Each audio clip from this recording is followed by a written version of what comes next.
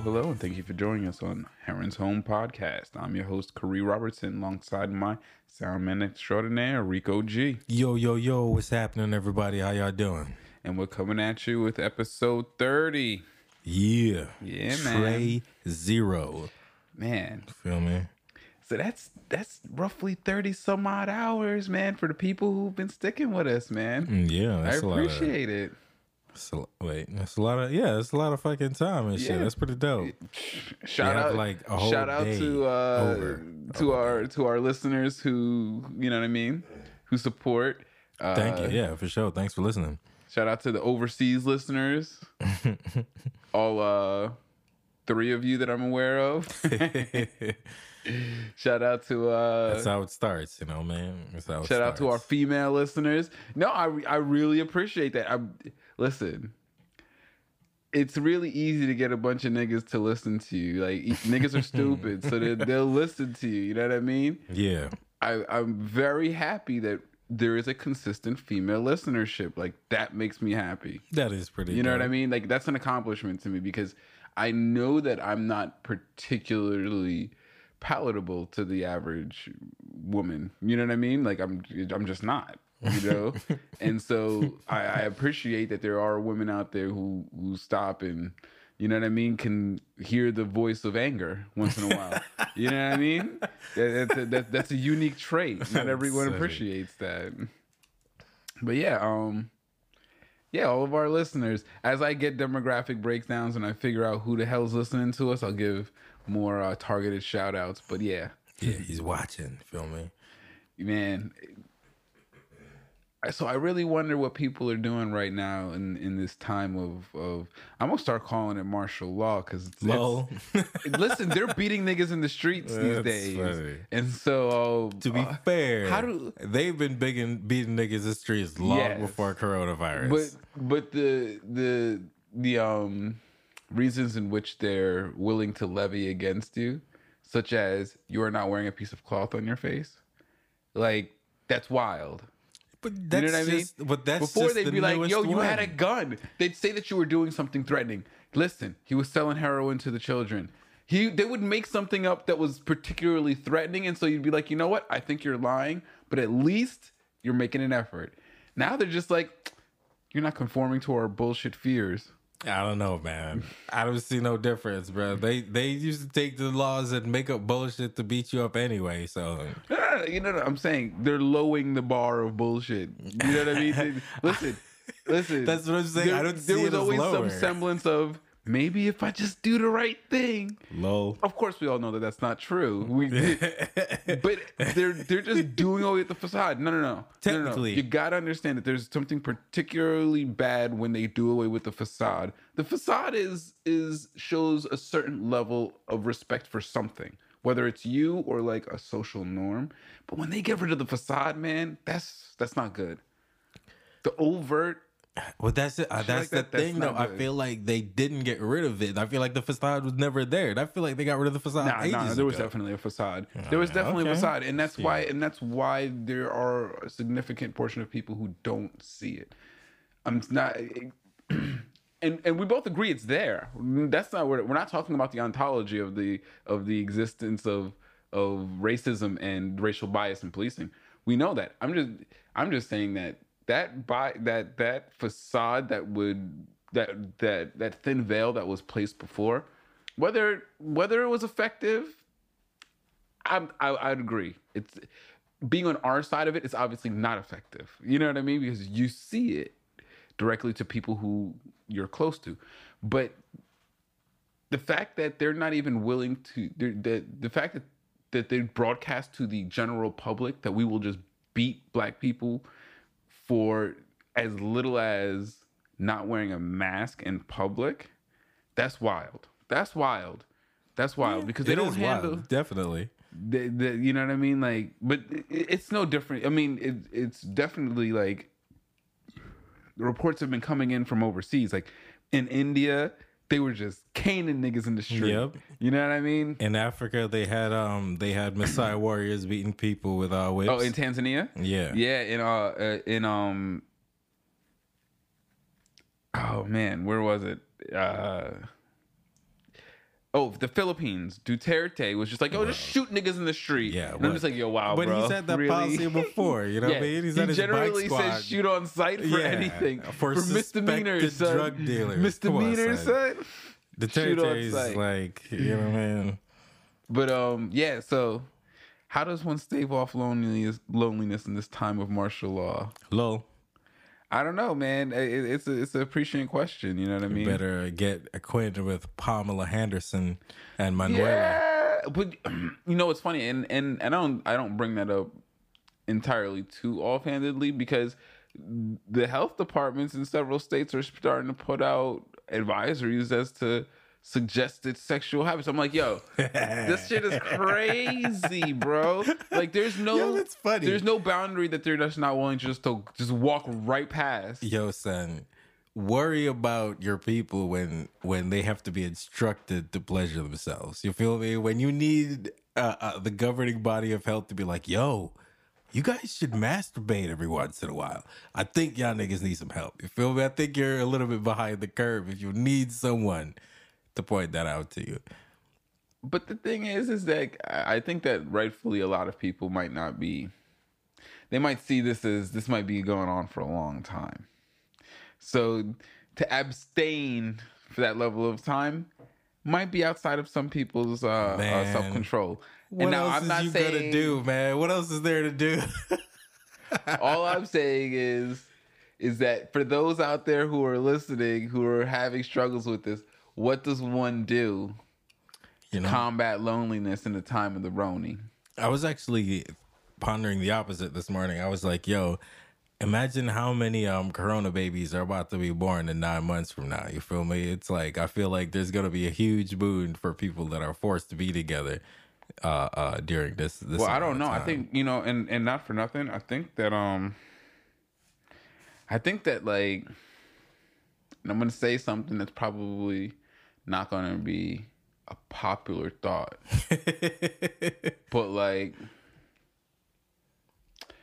whatever education you need to go through to become an abortion doctor, you should. Low. Because right now is the time. Mistake babies left, right now and center. Is the time. If you could offer discreet, safe, and trustworthy abortions, shit, my nigga, yo, your practice is booming. But I'm that, you know what I'm just saying, like, because people do lack the self-control to actually like abstain for a substantial amount of months from sex in the service of trying to maintain a certain social order. Because why do you need to abstain from sex? Well, not everybody lives down the street from their pussy. Like, but if you know she ain't got it, I mean, and she got a car. You gonna trust a woman who hasn't been in your sight for more than 18 hours? I only fuck adults, so yes, joking. Absolutely, absolutely. Nah, but no, you're absolutely right. But I think that the implication is that if you're leaving your home to go meet up with them solely for that activity, it's not worth it, because in the interim of time in which you've last seen that person, they could very well just be out in public, and they could have walked through those magical pockets of air that have the coronavirus. To be fair, because you know how that's what they're saying. There are lots of stupid. Yes, if you ain't got a reliable, significant other like that, I could definitely see that's I think the implication that they're putting forth. I got you. Listen, that makes sense. Listen, that makes sense. Yeah, Final Fantasy VII came out, and I'm gonna get into that next. But like, yo, give me a good new release drop, my nigga. What?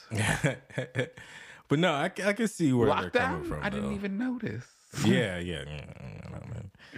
But yeah, it's like, yeah, I think that there's something to be said as what are substantive ways not just to kill your time, but to kill your time in the service of staving off that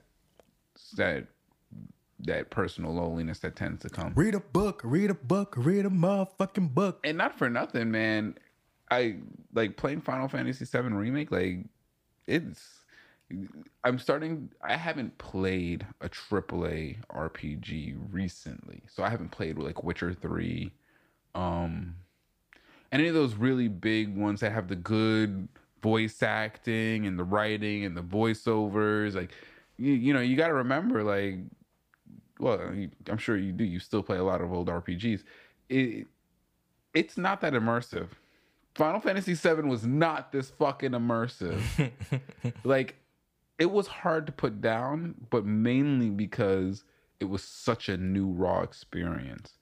This game in particular, like, let me not even, we'll get into that, but video games, great way to spend your time, but not like, you know, like sports games are like, you know, the magazines of the video game world. You know what I mean? Like, if you're not really playing, no, because like, okay, if I'm like, yo, what were you reading the other day? Obviously, I'm talking about a book, not a magazine. You know what I mean? Like, don't tell me what magazines you're reading. Like, that doesn't count.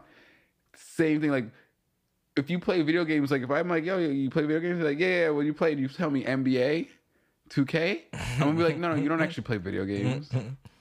You know what I mean? Like people who like pastries and consider themselves foodies. I'm like, you're not a foodie. You're a fat ass. You like to eat sweet shit. You know what I mean? Yeah. It's one of those things. And so video games are a great way to spend your time, but only if you play games that are engrossing. You know what I mean? And I'm sure that there's a lot of action RPGs that are engrossing. I don't play many of them, and I don't play a lot of fighting games, even though I've heard that their storylines are becoming more and more engaging and fleshed out. But like a good JRPG, that's always been my shit. And I love me an old school JRPG, man. I have no problem with pixel art. You know what I mean? Like, yeah, 32 bits is about as powerful as of a graphical processor as you need to satisfy my needs for mostly. Yeah, give me some crisp pixels, and I'm with it. I'm down for it. But boy, man.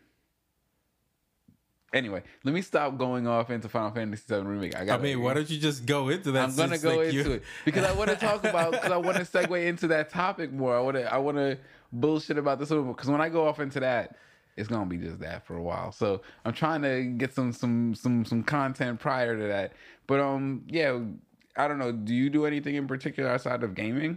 I read books. Like I read a lot of mangas. I was catching up on some. Well, I didn't catch up, but there have been some mangas and manhwas that I've been meaning to check out. Mm-hmm. So I caught up with one this weekend. I've still I want to start the Fire Force manga as well as the Kimetsu no Yaiba, the Demon Slayer manga. Okay. Both of those, because both of those are pretty far along. Unfortunately, the manhwa that I started, it was only 90 issues, and I finished that in like a couple hours. So, oh Jesus! So. Yeah, that one was pretty good. But yeah, that's pretty much what I've been doing. It was just a combination of like home exercise, reading, thinking about writing, and writing's really hard to do. Watching a couple movies every once in a while, just kind of break shit up. But you find that fulfilling? Like, you don't? No. If I were to be writing, then I would find that fulfilling. But everything else is just to pass the time until everything else. You know, till it's time. You think time's gonna come back to where it's like, yeah, of course. You really think so? Yep. I think they're trying to restructure the way the world is around us, and I think that the American public is shitty enough to let them do it. They're definitely trying, but I don't feel like there aren't enough pegs in place for that to really work. So even if they did try, it wouldn't fall apart. No, they're not ready. I think it's. Well, I agree with you. But I think I think that they possess one thing that I personally do not have, and that's hubris. Yes, they will try for sure. I'm not saying they won't try, but I don't have hubris. I'm not saying they won't try, and I'm not saying to stick around and to watch them try and see how it pans out. That's not at all what I'm saying. All I'm saying is, like, you know, that's it wouldn't work. The plan wouldn't work. Yeah, I don't. It's not ready yet. It's not. Unfortunately, America is one thing to like subjugate a small group of people. It's one group to subjugate a larger group of people who have never experienced the idea of freedom before. But to try to turn America into one of those other countries while everybody is still under the delusion that they're free, And that's what I think that's the big where you're issue gonna run is, into the is that problems. I think that America has run they've run the better con. They've run the the the psychology con. Whereas, you go to Asia and they just run the straight authoritarian Yeah. con. You know what I mean? Because it's all a con. And that's Absolutely, yes. the crazy part is like Yes. they're all just fucking with your head. The ruling body has to control the non-ruling body. Yes. Because that's the thing is like it's only effective on the like young and developing. Adults, like a well-developed adult doesn't need governance of that level. The problem is that capitalism in particular does a great job of creating underdeveloped adults. Facts. Yes. As a societal structure. You see, as an economic structure, it's fine. But when you start to institute capitalism as a societal structure, it creates underdeveloped adults. And so in that environment where your society is churning out undeveloped adults at a very rapid pace, it's easy to fool them into thinking that they need governance because each of them individually is only trained in the capitalist way of training people, which is super specialized labor. Each person has a super specialty that you've been developing since you were knee high, and you just over excel at it. And so you yourself can very, very plausibly believe, oh, I need somebody else to take care of all of these big, lofty governing things, which is bullshit. You don't need anyone to do those things, especially in a society that's been around here for more than 10 years. Those guys Any group of people that have formed for that amount of time says, hey, if you really just want to be successful and really just want to fit in, there's rules already there. There's something that we very easily do. And so you don't need governance. It's a very natural thing for, I think. And this is actually a philosophical concept that comes from 1800s, Kropotkin and Bakunin. These are anarchist and communist thinkers. But they had these ideas of how society spontaneously forms.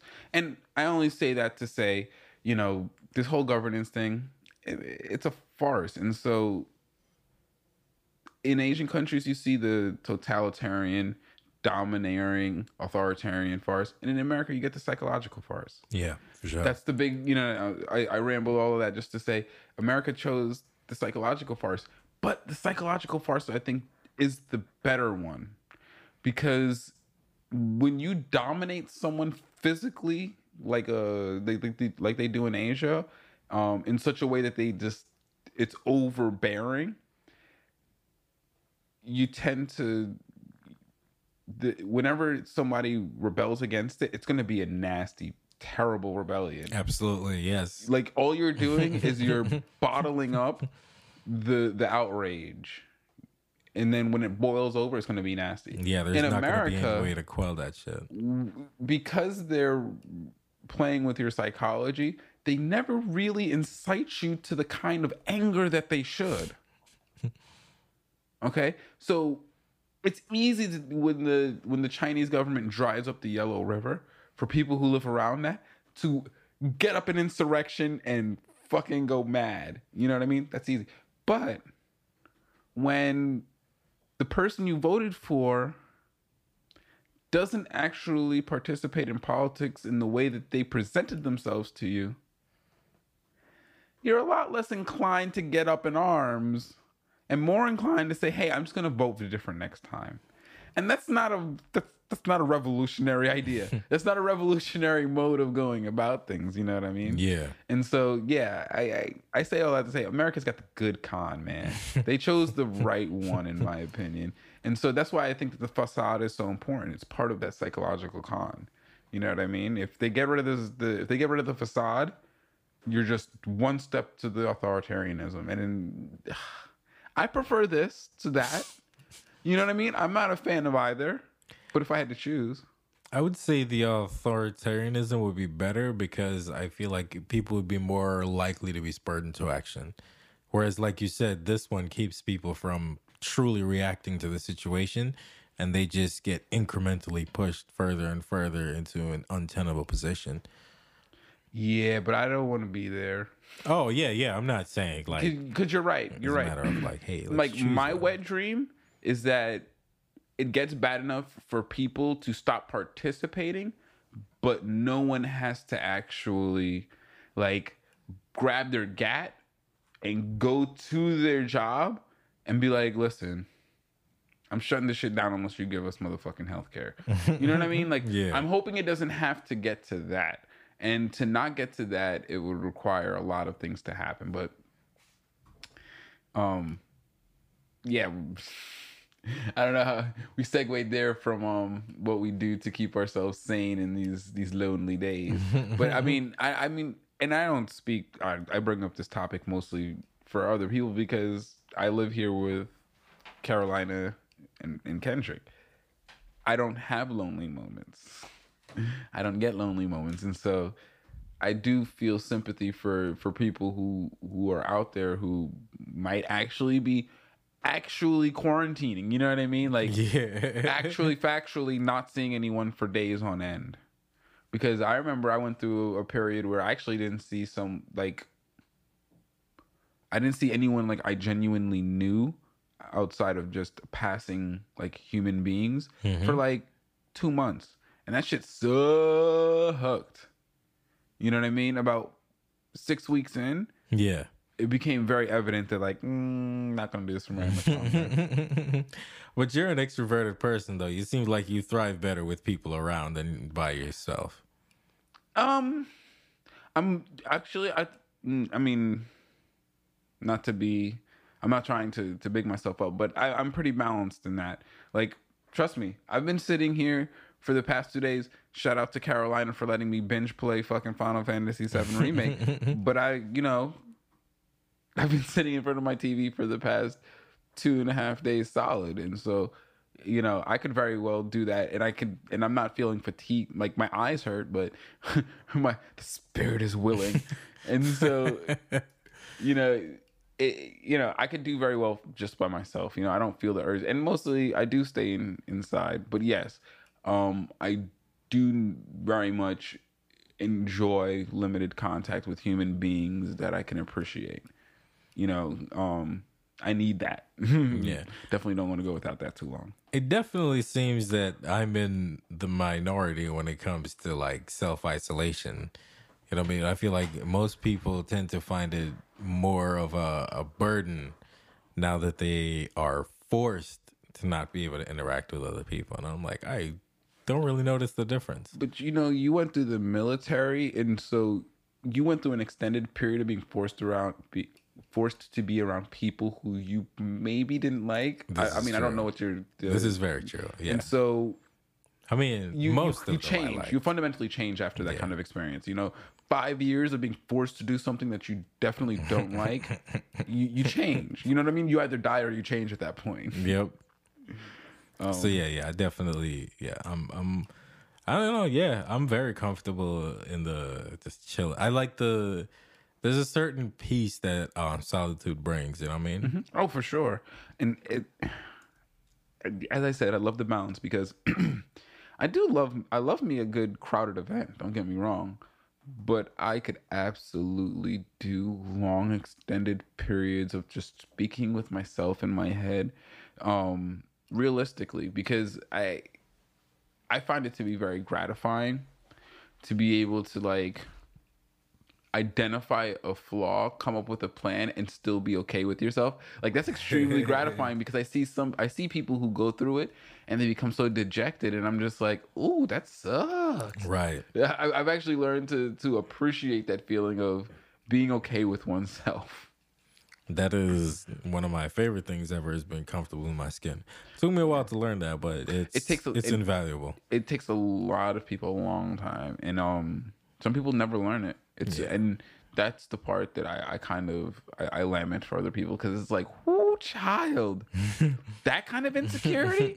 Like I'm insecure in certain things for sure. Don't get me wrong, but I'm not insecure in my existence, and like the being okay with the fact that I have preferences and I don't need to validate them. You know what I mean? Like those kind of things. Yeah. But I spent like 10 years of like soul searching and specifically trying to figure out who I was and answer all those questions about myself. So and that's actually a commentary on society that I think is very appreciated, in that we need to stop fucking taking people away from that. Like, why is it the more common experience to put that particular activity off until so late in life? Like, what the fuck are you doing in school that's so goddamn important that you would want to put off self-actualization, understanding you, developing your loves? Like, fuck that, dude. Like, no way I would do that to my kid. No, sir, Bob. Like, no. I think we'll figure some shit out. In most cases, it's such a lack of a thing. You know what I mean? It's not something that people talk about. It's not something that people encourage. It's completely not even put into your awareness. Yeah, exactly. But the weird part is that it's unfortunately part of being a minority, because white people don't live like that. White people over-actualize their children. White people over-accentuate every little preference that they have and the primacy of their own desires and all of these things. And it's like, no, you have to give balance. It's like, it's good to be able to identify that and grow that, but not at the expense of the greater whole that you are a part of. Right. You know what I mean? Like, at no point as an individual are you not ensconced in the world that you exist in. And so, you know, it's one of those things, you know, like, we shouldn't push self-actualization off until too late in life, and we shouldn't take it too seriously in incomplete human beings. I agree. You know what I mean? Yeah, it's like, because sometimes we do forget that, you know what I mean? It's a journey, and people might not be at that point in their journey, so we shouldn't just like condemn them outright for that. You know what I mean? Sure, you can still get mad if they're being dickheads, but... And it would be great if like there was a better understanding of human psychology, and that, you know, like, we understand, like, when you look at a 5-year-old, you have an idea of like where they are at mentally. You know what I mean? Yeah. I think that once you get to 14, 15, 16, we've lost track of where people are at in terms of experiences, in terms of maturity, in general. You know what I mean? Yeah. It's not a hard, fast rule. It's not a line. It's just a general idea of, you know, most 18-year-olds who go through the school system and graduate enter college at some point if you're white. You know what I mean? It's a shared experience. Right. You know? We've lost sight of our shared experiences, and I think it's partially because our society doesn't generate them anymore, because it doesn't need to. You could just go online and subscribe to someone else's society that generates shared experiences and watch them do it. That's very that's unfortunate. not good. I'm not advocating for that. I'm just very unfortunate. We have to start to pay attention to those things, because if not, you know, we'll just watch society fray away at the edges. Yeah, you know, it's pretty strange, man. The whole time when I was growing up in Jamaica, I used to get a lot of ass whippings for being a falafashin. So it's crazy now that Instagram and stuff is out there, and it's just to see so many, the follower culture, the culture of being not just the follower is in like, I'm gonna click and follow your page, but like you said, people just going online, seeing someone do something, and then just repeating what that person did for no other reasons than, hey, click likes. You know what I mean? It's just like, why are we pursuing those experiences as opposed to like real life experiences. You know what I mean? Yeah.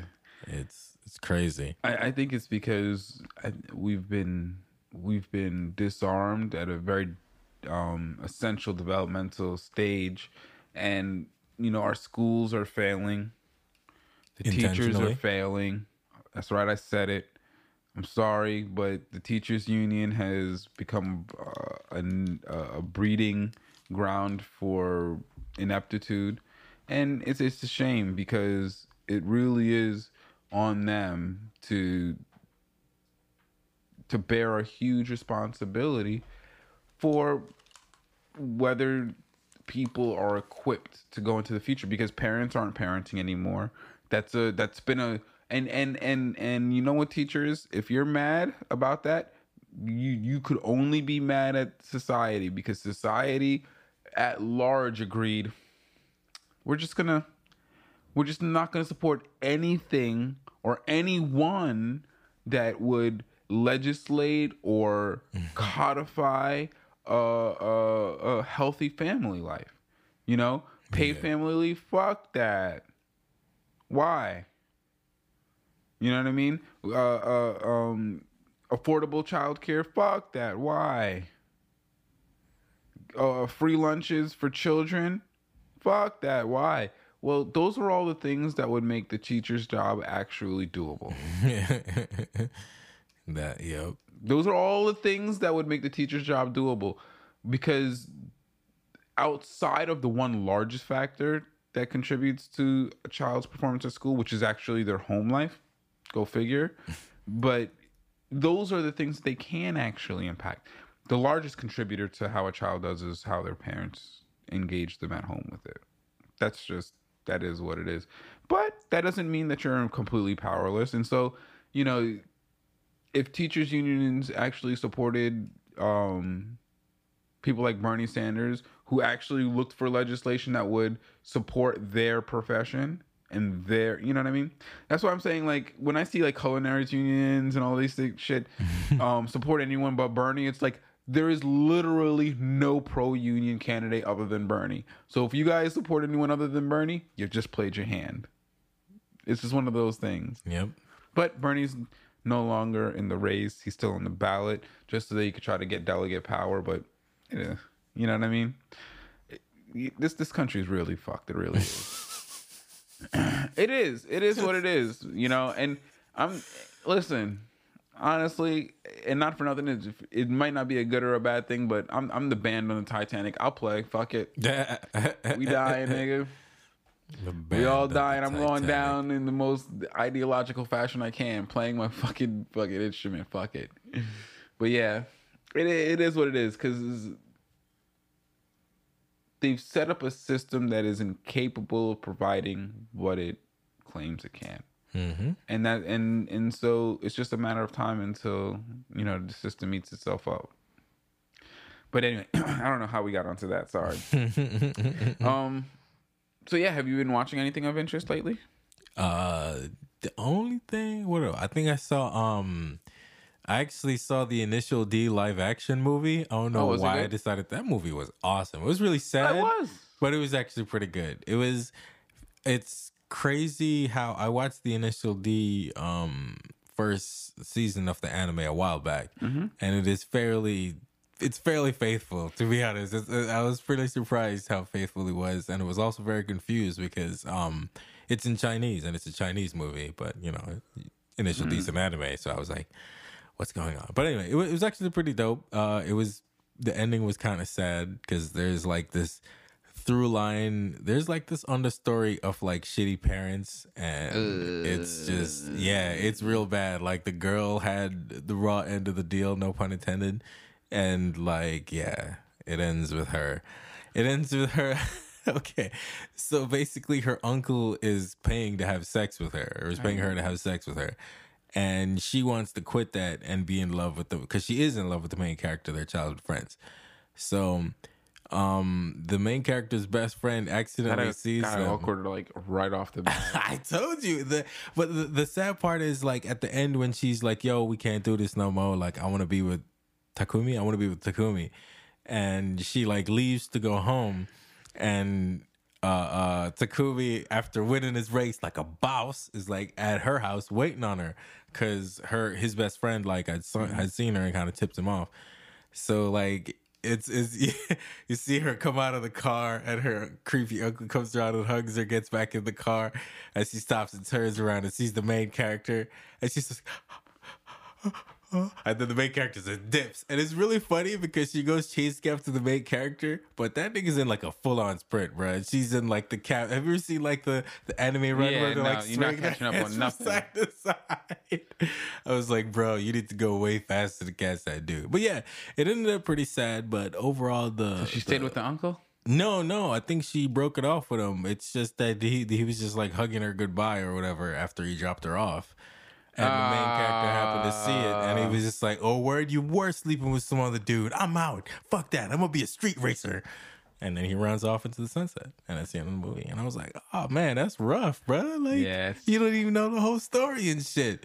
And the sad part is, like, the main character, his deal is like, his dad used to be a racer, but he quit racing because he fell in love with some chick, and then he had a kid, but she ended up leaving him. So he becomes an alcoholic, and he's like beating his kid. And one day, like 13, he's just like, "Yo, you're gonna do the delivery for me up the mountain." So the kid's been actually driving up the mountain for like 5 years or shit. And his dad has been like teaching him because he's been getting better and better because he just wants to come back home and go to sleep. So he's been getting better and better. You know how these anime stories go. Your parents make you do something ridiculous and turn into a master. Builds your skills, so you're awesome. And yeah.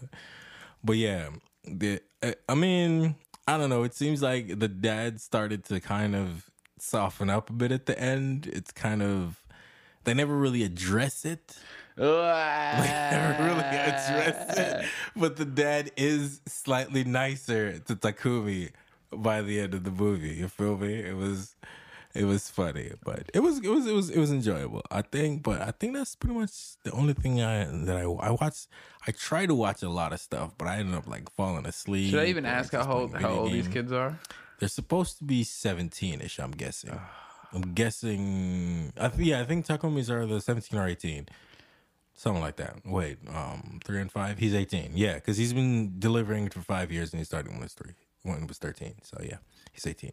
And they should all be around that age too. But they don't look like fucking 18-year-olds. Just like in anime. Just like in anime. Grappler Baki is the worst.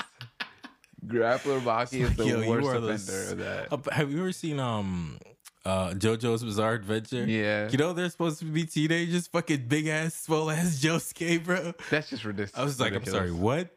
That dude looks like he's 32. I don't know. I don't know. That's a weird thing. Because, like, they don't look like anywhere near kids. No, not at all. Like, a lot of times, if it's not specifically set in a high school, I forget that they're teenagers. That's probably why they set that shit in high school. Well, just got to be part of it. Because, yeah, I never realized how old, like, Cloud is really young. Like, he looks like a generally grown man. What is he? He's like 17, right? I think when he joined Soldier, he's 17. Okay, so he's probably like 20 something. Yeah, he's in his early 20s. Yeah, that's what I'm thinking. Yeah, it's been a while. My timeline is off on a game. Yeah, I mean, even now they don't explicitly say it in the game, but well, at this point, they can't say too much about how old he really is because there's some shit in the background that you don't know yet. Yeah, there's a man. They did a really great job of modernizing the storyline to include like Crisis Core and all of that information. Nice. Yeah, but it's just hinted. You know what I mean? Like they don't, because at this point you still don't know. But anyway, yeah, that's pretty much what I've been doing. As I said, since last episode, been pretty much nonstop Final Fantasy VII remake. So I'm just going to go off in that. This is going to have some spoilers in it. It's going to be a whole lot of talking. So I think I'm about 2/3 of the way through the game, I want to say. Okay. How long have you been playing so far? 28 hours. That's really good. That's not bad. Yeah, no. It's modern. It's about standard. Yeah, so if I get 50 hours out of it, that'd be awesome. Which yeah, for sure. I would say it's probably low moderate difficulty. playing it on normal. There's definitely a few bosses that I've had to play a couple of times. I don't think I've played anything more than 3 times. Okay, that's pretty So good. Still pretty good. yeah. Is there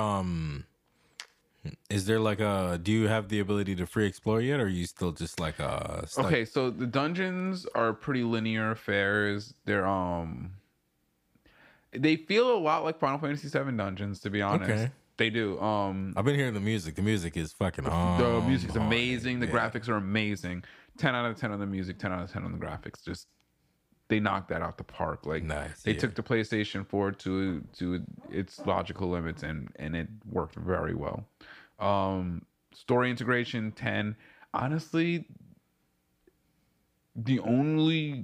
I'll give my only 2 critiques that I could think of is the episodic format, because I know this is gonna end and there's gonna be so much story left, which that's just Yeah, what are you gonna do? it's just the nature of the beast. And also, it has some pretty typical role playing game moments where it's kind of just long and strung out. Like you hit a gather quest, and then you get to go get the kids quest, and then you get to go take the items to the item store quest, and it's like, all fetch right, quests. yeah, like what are my, like, really, guys? Hey man, you're the I know town's this is the delivery game, boy. but come on. Gotta go deliver that shit so you can get a high potion, bro. Especially because the combat is so amazing. Nice. I only encountered one boss that really kind of pushed it in terms of it's got a lot of action RPG elements, a lot of movement. And so one of my main issues with that is like bosses that just do rampant AoE, I hate that shit. zone hazards. Yeah. And it's just like, okay, you can't stand here, you can't stand there, you can't stand there, you can't stand there, you can't. And it's just like, really? Okay. So I can't stand anywhere. Gotta stick and move, I can't man. heal myself through. No, it's not even like, there's definitely like, this boss had phases where it's just like, don't even look at the boss. Get the fuck out. Like, go run around and dodge all this shit. Handle that on some raid boss status. And then once he's done doing that shit, then you can come back in here and play around with that shit. Like, it was, and I don't like that. I didn't like that in MMOs, and I just generally don't want to see that in my action RPGs. But it's not like super prevalent. I got through it. Occasionally, if you build your team to do it, you could play keep away, where you just you run around and do triage and keep everyone alive and buffed, and then you let the AI handle the chip damage. So them chip them down. You could survive for a significant amount of time if you're just manually handling all the healing. You can set up materia. The materia system's really cool. I'm not gonna go too deep into the mechanics of it, because it's all in the tutorial and it's all relatively generic. It's not, you know what I mean? Like, it's not poorly implemented. But yeah, we've like seen it before. You've done this before. I promise. Gotcha. Yeah. And so, yeah, I like the way they implemented weapons. So when you get a weapon, you pretty much have it in your inventory for the entire game. And that weapon, you can invest points into it to power up that weapon. And each weapon has like a general theme. And so like Cloud has the Buster Sword, which is a well-balanced magic attack weapon. He has the Iron Sword, which is a defense weapon. It boosts defensive stats, and the nodes on the grid for that weapon have more defense oriented themes to them. I kind of like that. So and you can kind of specialize your Cloud for the combat scenario. And it's interesting because even though I doubt that I'm ever going to really get to control and switch out my members of my team, it's interesting because like you could have, if you like using Aerith, you could set her as party lead, control her most of the time, and then set up your Cloud to do like auto provoke and tank. Nice. You know what I mean? That's interesting. Or You can have it. You can have him set to be super aggressive, and then Barrett is a ranged tank, which I thought was really cool. So I have my Barrett set up as a tank, even though he's never in my party. So I end up having to. He's you know what I busy, mean? man. He's got shit to do. Which it's I don't mind because all the characters are generally fun and interesting to use, but it sucks when you want to play with a certain party comp. Ah, okay, yeah. So you won't always have a mage in your group, even though in this game, magic is very unwieldy and also hits like a fucking truck. Like it's not easy to Excellent. because you have so your ATB gauge fills, you can store 2 charges, and then you use that to do pretty much anything. Whether it's use an item, will use a charge. Your magic will use a charge. Abilities will use 1 or 2 charges. Summons will use a charge. Limit breaks do not use a charge. So you get your limit break and it's available. You can use it right away, even though I highly recommend, especially if it's a damaging limit break, you save it for the stagger state. So you can pressure. You can build up the pressure gauge on an enemy, and once it's filled, they go into stagger. And when they're in stagger, they take extra damage, and that is when you unload on them. And being strategic with that is the key to victory on a lot of. Okay. What summons are there so far? I got the deluxe edition. So I had the Cactar from the DLC. Okay. I got Ifrit through the story. Nice. Ifrit always looks fucking beastly. Oh yeah, always. You got Chocobo Mog was one I found in a dungeon. Yeah, that's pretty standard. Oh yeah. That's right. That is like the first one you get. And then Shiva and Fat Chocobo are ones that you fight through a Shinra employee that you meet that is collecting information on monsters. And so he's trying to undermine Shinra. So you're helping him collect information, and he develops new materias. And I loved how they did the materia system. It's reminiscent enough of the old one system, but still kind of streamlined for this game. Excellent. So you have like the purple material does like various like actions, but not commands. So like there's a purple material that says when you dodge, your next melee attack will perform a ranged attack around you. Okay. Shit like that. And then there's yellow material that adds an actual command like assess, which is scan, steal, things like that. And then you have blue materia, which will modify a green materia. So some blue materia will give you resistance to the green materia, will add the green materia's effect to your weapon, things like that. And then the green materia is going to be your standard magic. That makes sense. It's going to be fire, healing, Asuna, all that stuff. So yeah, the materia system is well done. The materia slots are the same. They seem pretty similar too. Yeah, you have slots. Some of them are linked. Linked slots can be used to add effects with blue materia. Yeah. And it's a really not too in-depth, but in-depth, but varied enough to be interesting system. Combat, I mean, it's integrated really well. The menu system, so pretty much it's active live. It's like action RPG style until you get to a point where you want to use some an action with your ATB gauge. At that point, you hit X and it brings up a menu, and then it kind of slows down, and it's cool. It's pretty much just aesthetic though. Like pretty much it's paused. There's the slowdown in the background there's nothing actually happening, and you get to choose your action, and then depending on the action, it'll have like a short delay when it goes off. I've definitely died several times to trying to cast the last minute heal. Like you click it, and then just as they put their hand out to cast the heal, the nigga hits you, bam, right in your face. You could that is definitely a thing. So be careful, be wary. Yeah. You know, like don't cast the heal either. Casting the heal. Yeah, either if you're being attacked or you're already way too low on life, have someone else cast the heal. You know what I mean? And that's actually really well done. How you control Party your teammates. members? Yeah.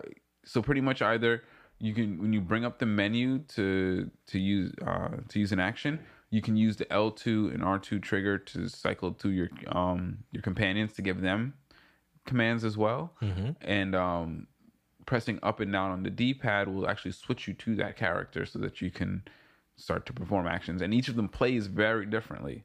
Like Tifa has very fast, melee attacks. Yeah. She builds ATB very quickly, which is good because you need ATB to also cast magic. So you can like pepper them with weak melee attacks.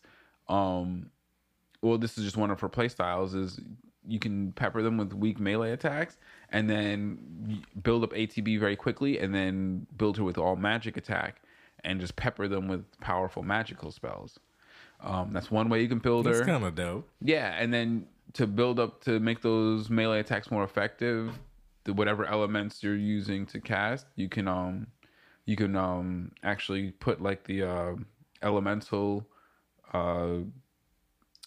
damage blue materia that'll add that element to your weapon, and then you could take that element and also put synergy. Synergy will cause that character, when you're not controlling them, to cast the junction, the materia, or the connected materia whenever the main character melee attacks. That's pretty dope. Yeah, so if they have, if you have the ATB and the MP, she'll just keep casting that spell, as a reserve character, which is super useful.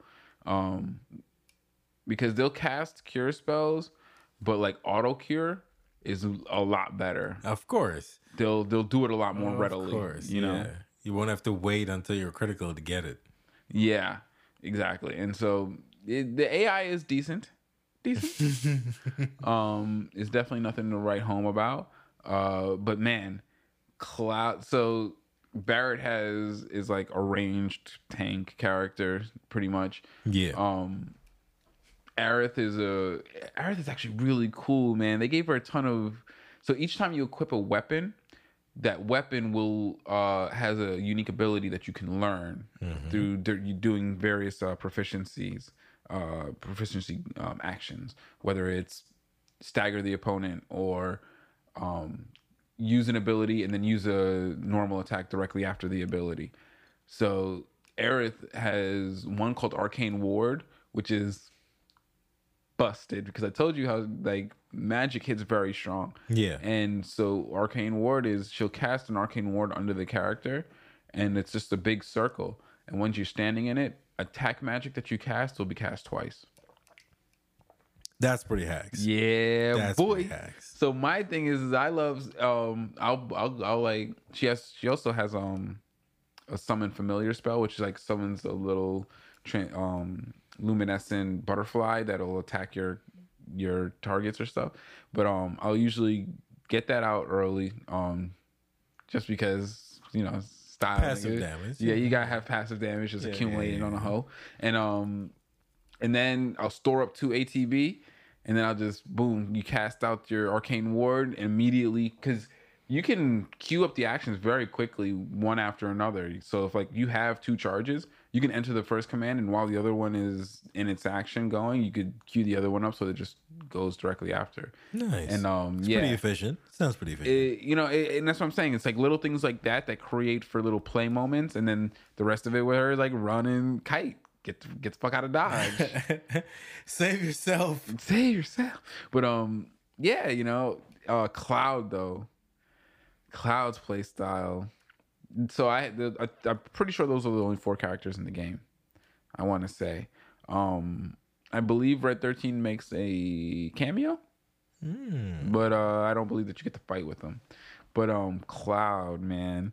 So he pretty much works in like a dual stance mode. So he has operator stance, and that's like where you see him. He's holding the Buster Sword in front of him, like in his classic stance when he's in the game. And that he could dodge, he could block, you know, he's very nimble. He moves normally, and then he goes into Punisher stance where he brings this, bruh. When he the gut style, is that the one with the sword is on his back? No, that he lifts the sword up over his head, son, and he's holding it with one hand over his head.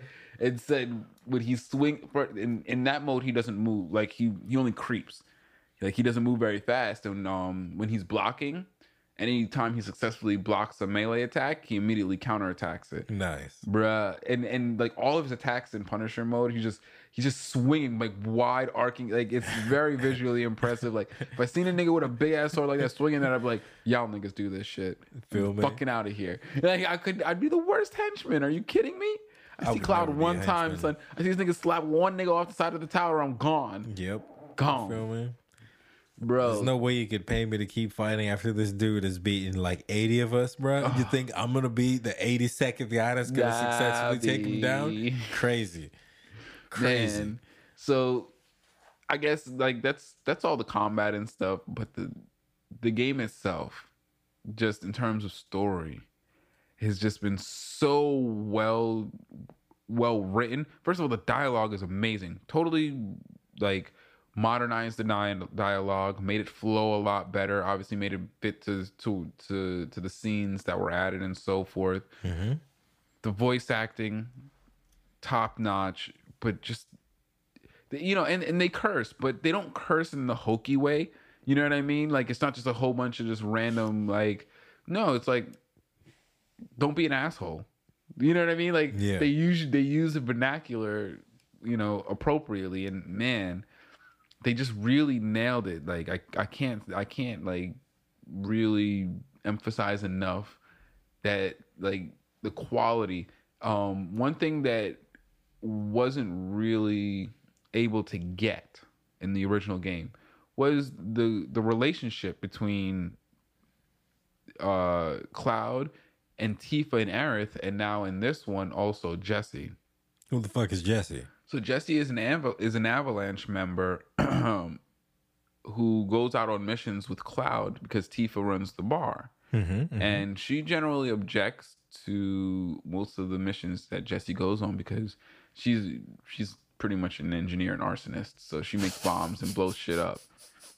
She's not crazy in the head like that. Well, I guess she is because she makes bombs and blows shit up. But you know, she doesn't seem like she doesn't act erratic like a Junkrat or something like that. You know, like your typical you know, arsonist trope. But so Tifa doesn't usually go on those missions. And when Tifa met up with Cloud in Midgar, she kind of got him in league with Avalanche, and so he started going on these missions with Jesse. And Jesse kind of developed this crush on him. And you know, Cloud is generally, and they did a really good job of just like in the beginning, he's really oblivious to it, kind of not giving a fuck. But over time, he saves her, she saves him. Like they actually show the growth, and you see like over the course of 6-7 hours in the beginning of the game, Cloud kind of grow into his friendship with her, because I don't think that he loves Jessie like that, but he's definitely friends with her, and he's starting to entertain the idea that she has this crush on him. You know what I mean? Yeah.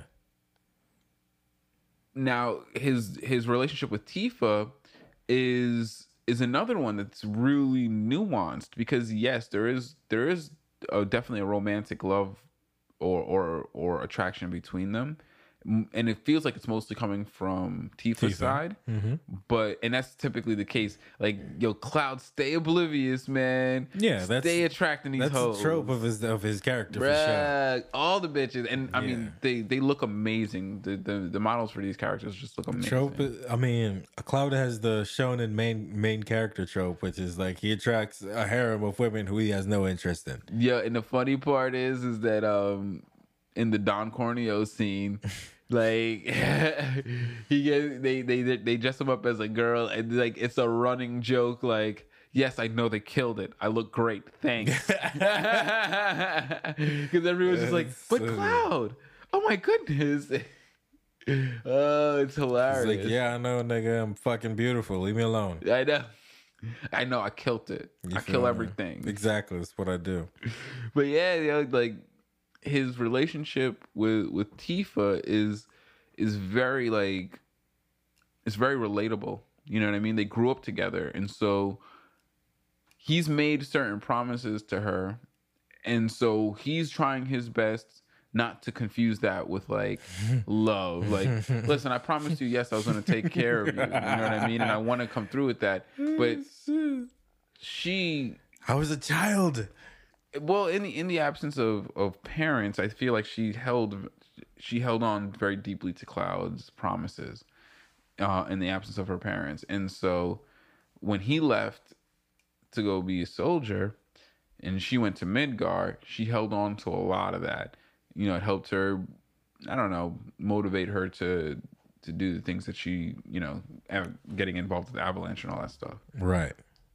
But they have a super engaging relationship as well. And then Aerith, man, like I never quite understood why people were so like enamored with her character. Yeah, I've never liked Aerith. Dude, like honestly, like she starts out as the really annoying little sister character and like totally becomes like, yeah, you're annoying, but I fuck with you hard. Like, nah, you can ride every time. Like, yeah, I know you're gonna annoy me, but it's all good because in the end, like, she has just this certain kind of magnetism to her. Like, in the way she's animated, and the voice actress did a great job of delivering her lines. Like, yeah, she's just this kind of purity in this slum environment where she's always like, you know, upbeat and trying to do the right thing. Like, you can see it wears on Cloud because he's trying to be stoic and hard-lipped about everything, and she's just like, it's all good. Like there's one point where he's at Aerith's house, and her mom tells him to leave over, you know, during the night and don't come back. And Aerith already knows that her mom's been doing this to all of her friends, which is why she's always alone.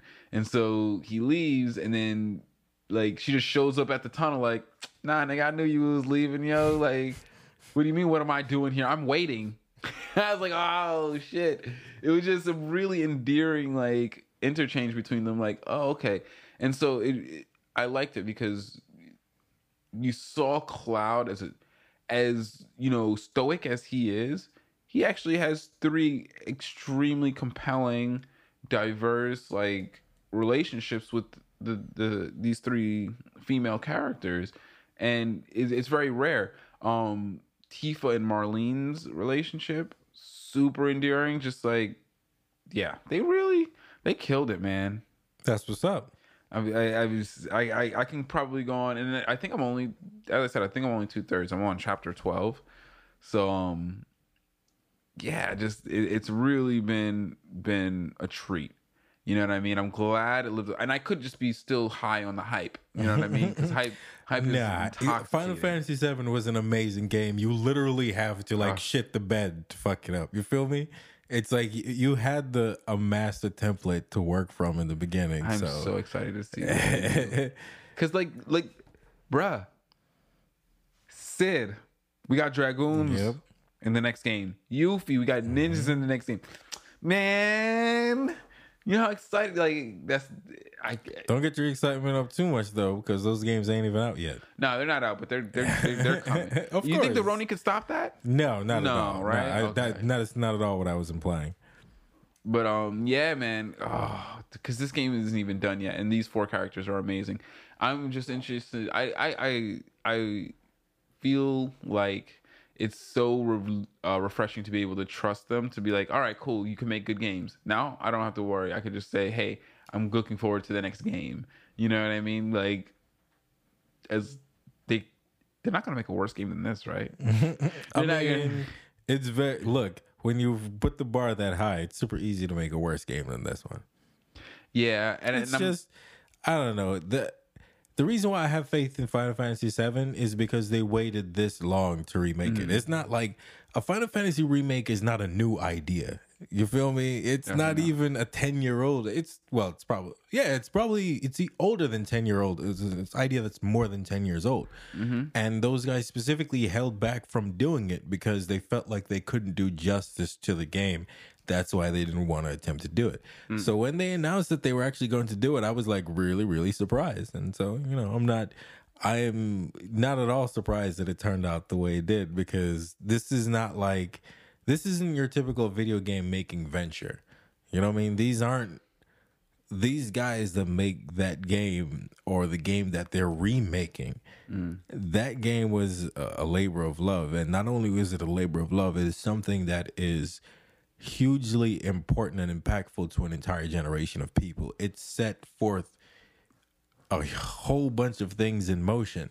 So understanding that pressure and then still being able to like deliver a product that lives up to that, that's how you know those people are taking it seriously. You know what I mean? And that's what's important to me. You know what I'm saying? Everything else falls into place once I know that you care about the gaming experience and the fans first.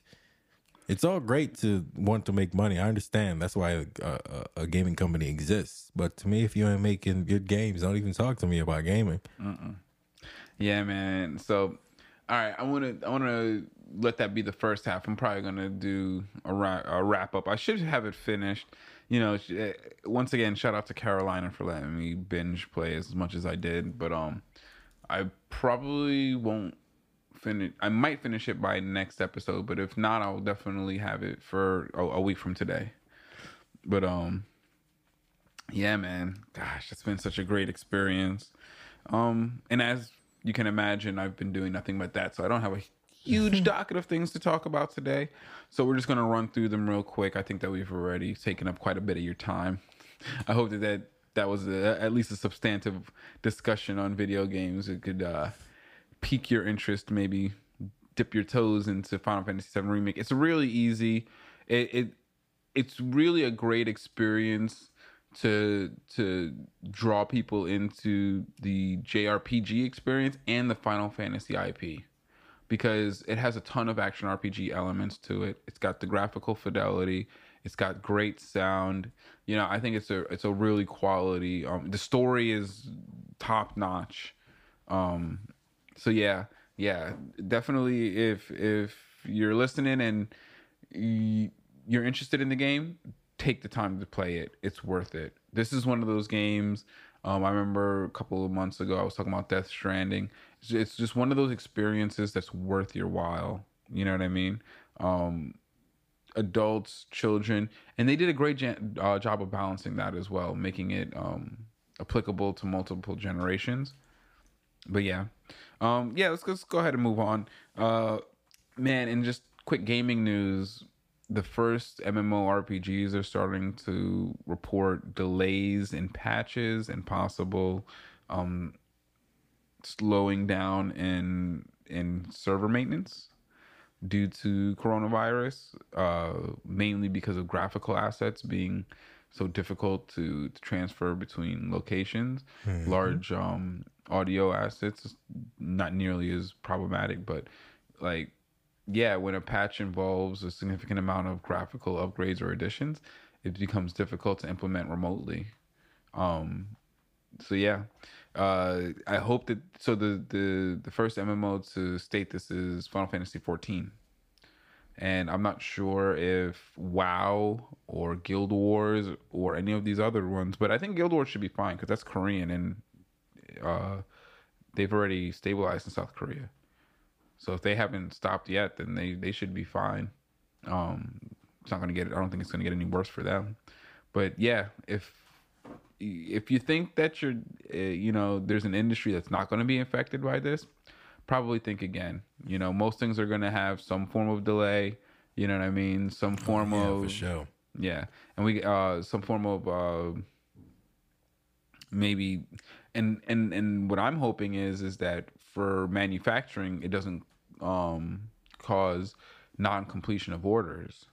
You know what I mean? That's something that people have to be aware of, is that, even the things you think have nothing to do with this, they could have some input that comes from, some place that's being very heavily affected by this virus. And so, just keep your eyes and ears open for things like that. on some social topics. I want to give a shout out to Cornel West for maintaining some form of moral and intellectual consistency by not jumping on the Biden train as soon as everyone rallied behind him, because he clearly has as many issues as Trump does, and there's far too much crossover when it comes to things like sexual assault allegations, when it comes to things like being lying about your record, when it comes to things like, you know, being on the obvious downturn of mental acuity, you know, and that's just my nicest way of saying they're both retarded. Should I just kept stuck with the euphemism? I shouldn't have been gone. But it's like they you know, there's too much crossover in Trump and Biden in areas that are just fundamentally unacceptable to a real progressive. And so yeah, you know, Cornel West is standing strong, saying, listen, Bernie Sanders was the one who was representing the ideology of the people. He was the one who was genuinely doing that. And that is all that I can bring to bear. I can't tell you to vote for Joe Biden. I don't want Trump to win, but I can't tell you to vote for Joe Biden. And that's a moral stance. That's a principled stance to take. You know, you can't just say you support someone because they have ideals that you support, and then just because everyone else says that they're not riding with it, you can't just walk away from those ideals. You know what I mean? You could walk away from that person, but you can't walk away from those ideals. And so, yes, it's not Bernie or bust, but it's not, I'm going to accept your candidate who has flawed ideas and stands for nothing that I believe in. No, that's not acceptable. And so, you know, I hope that each and every person figures out within themselves what they're going to do. Because that's, and you know, I was looking at a conversation online, and that's really what I've come to the conclusion of. Is like, do whatever you think is right. If you think voting is right, go fucking right ahead. If you don't think voting is right, go fucking right on ahead. If you want to vote for Trump as a protest vote, go right fucking on ahead. I don't care. And I'm not going to look down on people. I'm not going to look down on people for that reason. I'm going to look down on people who lie and who are ignorant. But if you're being honest with yourself and you're like, no, I don't believe that Trump is a good president, but I do believe that he will do X, Y, and Z for me, then right on. Go fucking ahead. I have way That's more respect honest. for those people. Yeah, you know what I mean? Like, because the thing is that he's objectively not a good president. Like, that part you can't argue. But if your goal is just to get your tax bracket to pay less, then shit. I mean, honestly. And you're not alone, too. There are a lot of people that do that, fully admit to it. He went on TV and said you're retarded for paying your taxes. And then people elected him to be president. Then I'm supposed to be mad at you for evading taxes? I don't know about that. I'm always going to hate Apple for not paying their taxes in America, because they didn't pay taxes in America in a time when it was pivotal for them to do so. So I'm always going to have it. But individuals? I don't know. They should pay their taxes, but I'm definitely going to say let's start with the corporations. If we can get the corporations to pay their taxes, boy, would that go farther than getting, you know, for sure. Like the little mom and pop next door. Yeah, you know, the little teacher's salary fucking Erica down the Brown road down the street. You know what I mean?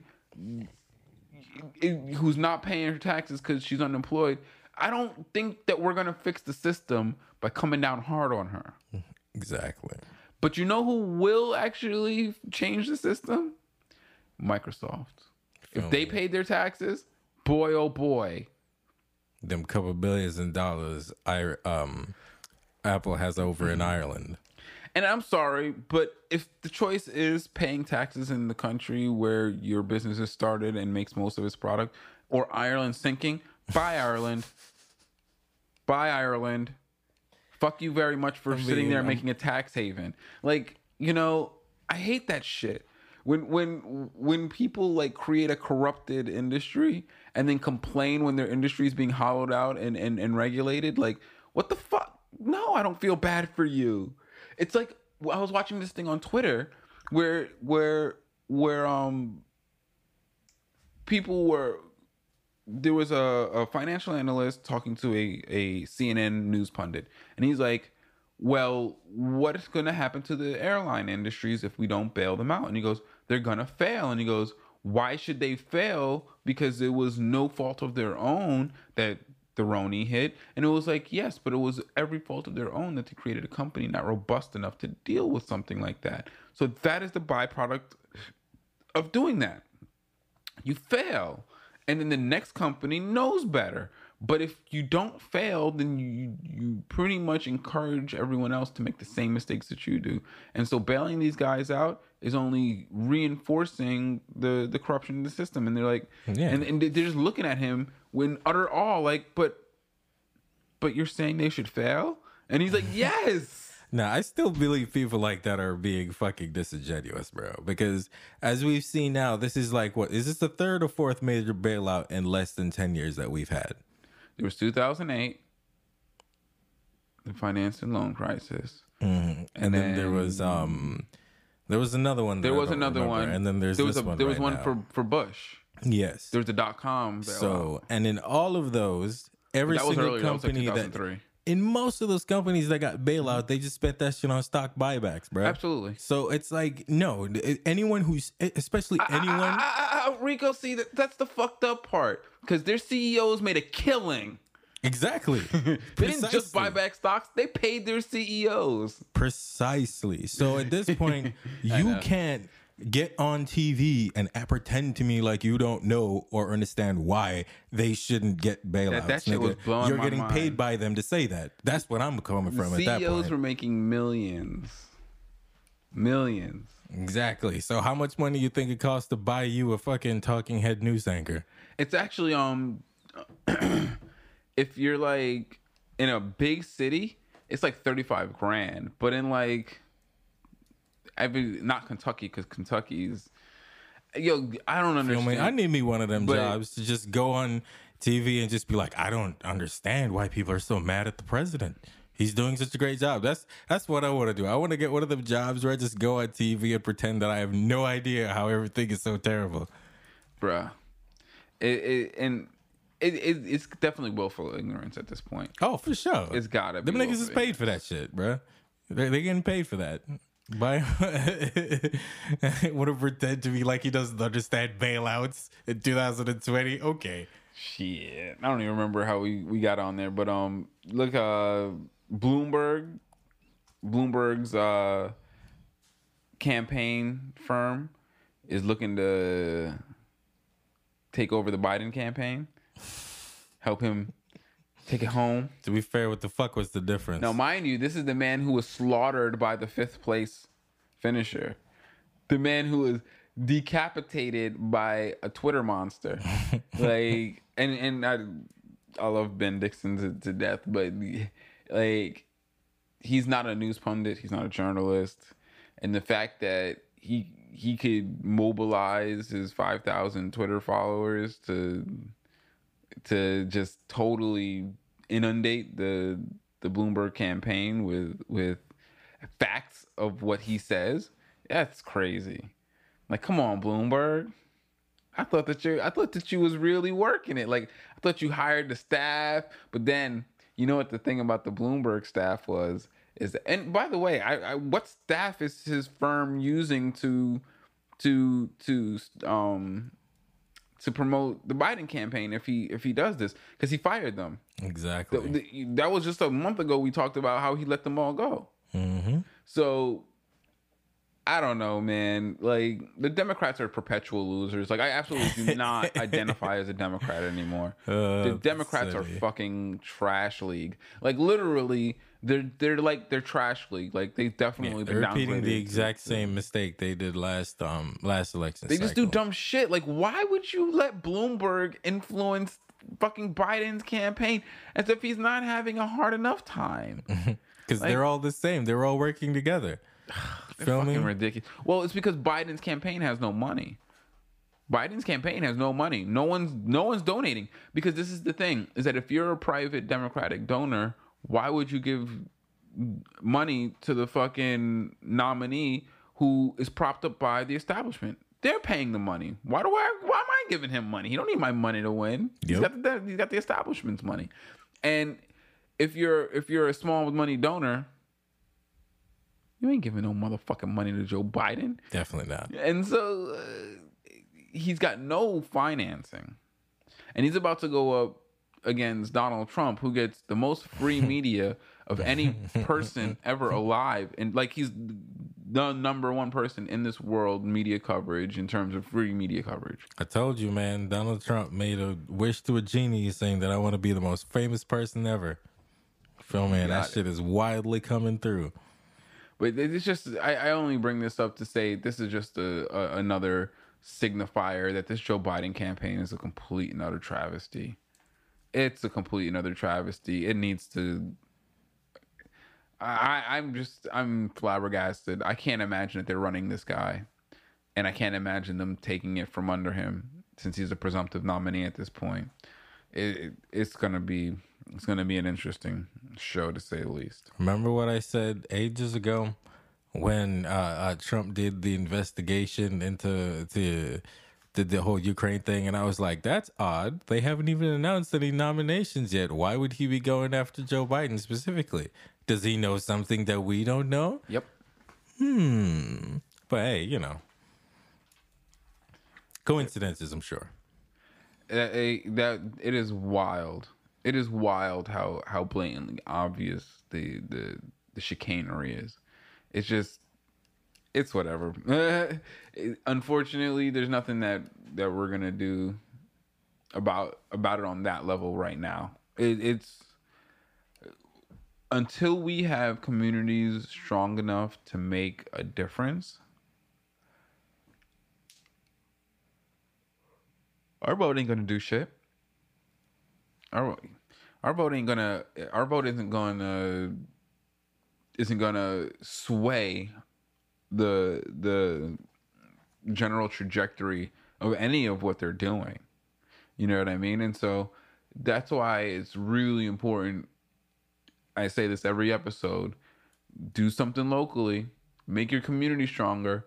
Make it so that when you vote, you're voting with the power of a group of people. You know, strength in numbers only applies to voting. Only applies in an atmosphere where that's respected. And so, with that being said, ignore. I have no idea how you can engage truthfully with this current national election that's coming up. But we'll wrap up on some real morbid shit. We'll go from the police brutality striking left and right, New York, Kentucky, Virginia, Florida, all like several cases of videotape incidents of police manhandling people because they are either in public or on public transport without a mask. And so this is why I was saying early in the episode that we in martial law. The police, if the police can beat you up for that just there's no more pretense of you have the right to move freely with some semblance of autonomy. It's not a thing. It's not a thing. And we gave it up to the Roni. And I hope that everyone who pushed for it is satisfied with the outcome. Because before you hand over rights to an authoritarian regime, I highly recommend you secure how the fuck you're gonna get them back, or else you will not, and we won't, because we didn't. And so this police brutality thing is only gonna get worse, and we're gonna have to go through 4 more years of it, and then hope that the next person tries to start to roll it back, or else it's gonna get even more deeply entrenched. I disagree. I don't think you should hope for it. I think you should actively work towards it. I think that's why we're in the situation we're in right now. There's no point in hoping or hoping things will get better. You have to actually do something to make things better. Because guess what? The people who are destroying the country, they're actively getting up every single day. But there's nothing that you can do to get a candidate there. Like, what do you? I mean, what are I'm you not proposing? saying about. I don't have the answers. I'm not saying I have the answers. I'm just saying that approaching the situation from I hope it gets better. I hope we do something. When it comes to the candidate selection, that's fine. There's nothing wrong with hoping for that. I'm saying, yeah, when you're on your street level, yeah, do something about your neighborhood. You know what I mean? Do something about how people are supported within your local. But if you can't, all you have as a person with a couple of shekels, all you can do when you look at national politics is hope, because it has nothing to do with you. It literally has nothing to do with you. Like, there's no amount of people. Hope is effective. There's no amount of people, because Bernie Sanders out fundraised Joe Biden like 10-1. Don't matter. Bernie Sanders constituency. Hey man, I thought you said you were going to try to uplift the people in the times of the Roni, man. Did I say that? Yes, you did. I said that like how long ago? Like 2 episodes ago. Yeah, and you were man. like, I'm going to try to uplift the people. And you're like, there's no hope. You can't do nothing. That was back when Bernie was in the race. Back when we had hope. Oh, how times have changed. But I just when it comes to the national scene, there really isn't much hope to be had. Like, I think that there's tons of hope to be had on the local level for sure, because especially now where people are going to become extremely untrusting. They're not going to want nobody near them. You know what I mean? It's going to be small community type settings where people are going to get to grow and interact. It's not going to, it's going to be a while before everyone's comfortable with fully integrating back in and all that stuff. So now is the time where you can build a kind of social capital to be, if you have the ideas and you have the hitherto to do the kind of things to make the change that you're looking for. But it's just there's no shortcut, you know what I mean? And a lot of people want to jump onto national politics because it feels like a shortcut, but it really isn't. The national politics are actually, it's a game for people who don't care about you and have no problems with presenting you with something that you'll never be able to achieve and telling you over and over, you should reach for that brass ring there. Go for it. Go for it. You can do it. And so, yeah, all of that's to be said, something's got to be done about the police brutality. Something's got to be done. That shit's out of control, because and that's part of the dangers of atomizing people, of keeping people far away from each other by distancing ourselves socially, because you don't, in that environment, you don't have the solidarity to get a group of niggas to say, all right, cool, you ain't gonna jump niggas on the bus no more, because we're gonna have a gang of niggas on the bus that's gonna bust your ass if you do that shit. That kind of solidarity doesn't exist in the time at Roni. You know what I mean? And that's the only thing that'll keep people safe from the police. It's the only thing that'll keep you safe from the police. Because if you think that the police are just here to take care of you, well, then you must be white. But if you're black or you're brown, you don't have that relationship with the police all the time. And so, yeah, you got to really start thinking about, like, what kind of communal solidarity can you come up with to protect yourself from martial law? But yeah, and then to wrap up, dozens and dozens of bodies in New York unclaimed, just dead indigent people, just being incinerated, or not incinerated, but put in the mass graves. Like, that shit makes me feel like, I feel like Andrew Cuomo's the kind of guy who would absolutely support an order that's just like, yo, we don't got the ventilators. If you have COVID-19 and you don't have an address, you're going to die. And that's absolutely something that Andrew Cuomo would support.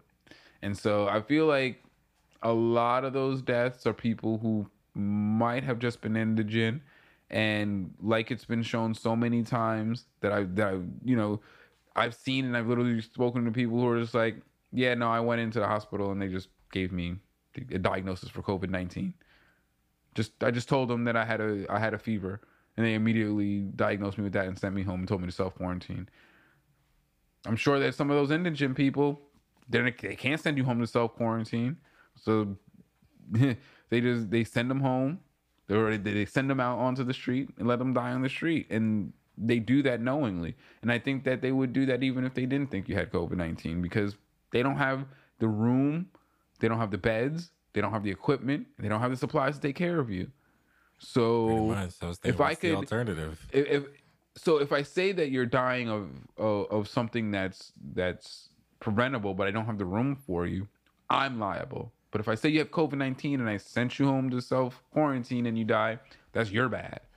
You know, like I could totally see them doing some fucked up shit like that, because that's crazy that they have so many unclaimed bodies. Because just because you're homeless doesn't mean that you're completely shadow to the system, that nobody knows your name. That's not a thing. I mean, I don't know. I can see that right now. I can see a homeless person dying, and in the area of the quarantine, no one knowing that the homeless person has died. Oh, I know, but when they take you back to the morgue, like because when you die, like they got to take your body someplace. You don't just, you know what I mean? Because they don't have holes in the ground waiting for you. They take you someplace where they store you, and they put you into a fridge and stuff. And in the process of doing that, they clean your body and they get you ready to do all that stuff. They have a way of IDing you. You know what I mean? Like, even if you don't have a physical ID, you're going to have some form of, and they have dental records on most homeless people, because New York did a really extensive program of trying to help them. Right. But now I'm saying, like, I can still see that in this time right now, how a homeless person can die and go unnoticed. No. That's the thing. It's like, it's not unnoticed. They're finding the bodies, but then they're disposing of the bodies without IDing them. And they're saying that they're unclaimed. That's what you're saying. Yeah. Okay. Oh yeah. I can see what you're saying. Yes, that has happened. I mean, that happens in. Yeah, I just misunderstood you. Yeah, that's all. But they're receiving bodies and they're just not IDing them. They're choosing not to ID them and putting them into unmarked graves, and that makes it even more difficult if anyone was to try to do some background research on it and say, hey, what's going on here? What's going on with that? You know, can we do some statistics on the death rates and what people were going through, things like that? Can we see test results? They don't want people asking those kind of questions, and so yeah, they just kind of dispose of them because they are, you know, they don't have the same ties that maybe a person like me or you might have, where people might ask questions. And that's a real shame, because the most vulnerable among us, they're constantly being taken advantage of, or just being left to die in the streets as if, you know, they didn't contribute for a significant portion of their life, which they probably did before whatever happened in their lives that led them to be indigent. But yeah, that's it for now. Let's go ahead and wrap it up. Hopefully, I want to actually look for some good news, because there's actually been some positive news coming from the Roni, like increased air quality, stuff like that. But I want to look for some other things to talk about so that we can try to balance it out. But yeah, I think that's it for today. Thank you for hanging with me. Hope you guys enjoyed that little Final Fantasy breakdown, so forth and so forth. Thank you for chatting with us. I'll leave you with a word. Oh, check us out on Twitter, like always. I'll probably be up and running again. I haven't been tweeting as much the past couple of days because, you know, preoccupied and such. But yeah, I'll be back on it at Home Heron on the Twitters. Yeah, you can catch me on Instagram, Rico_G Sound on Instagram. You know what I'm saying? That's where I bees. Alrighty. And always remember, time is only wasted if you choose to waste it. And learn from your mistakes. It's the only thing you ever truly do learn from. Talk to you guys later. Peace. Take it easy.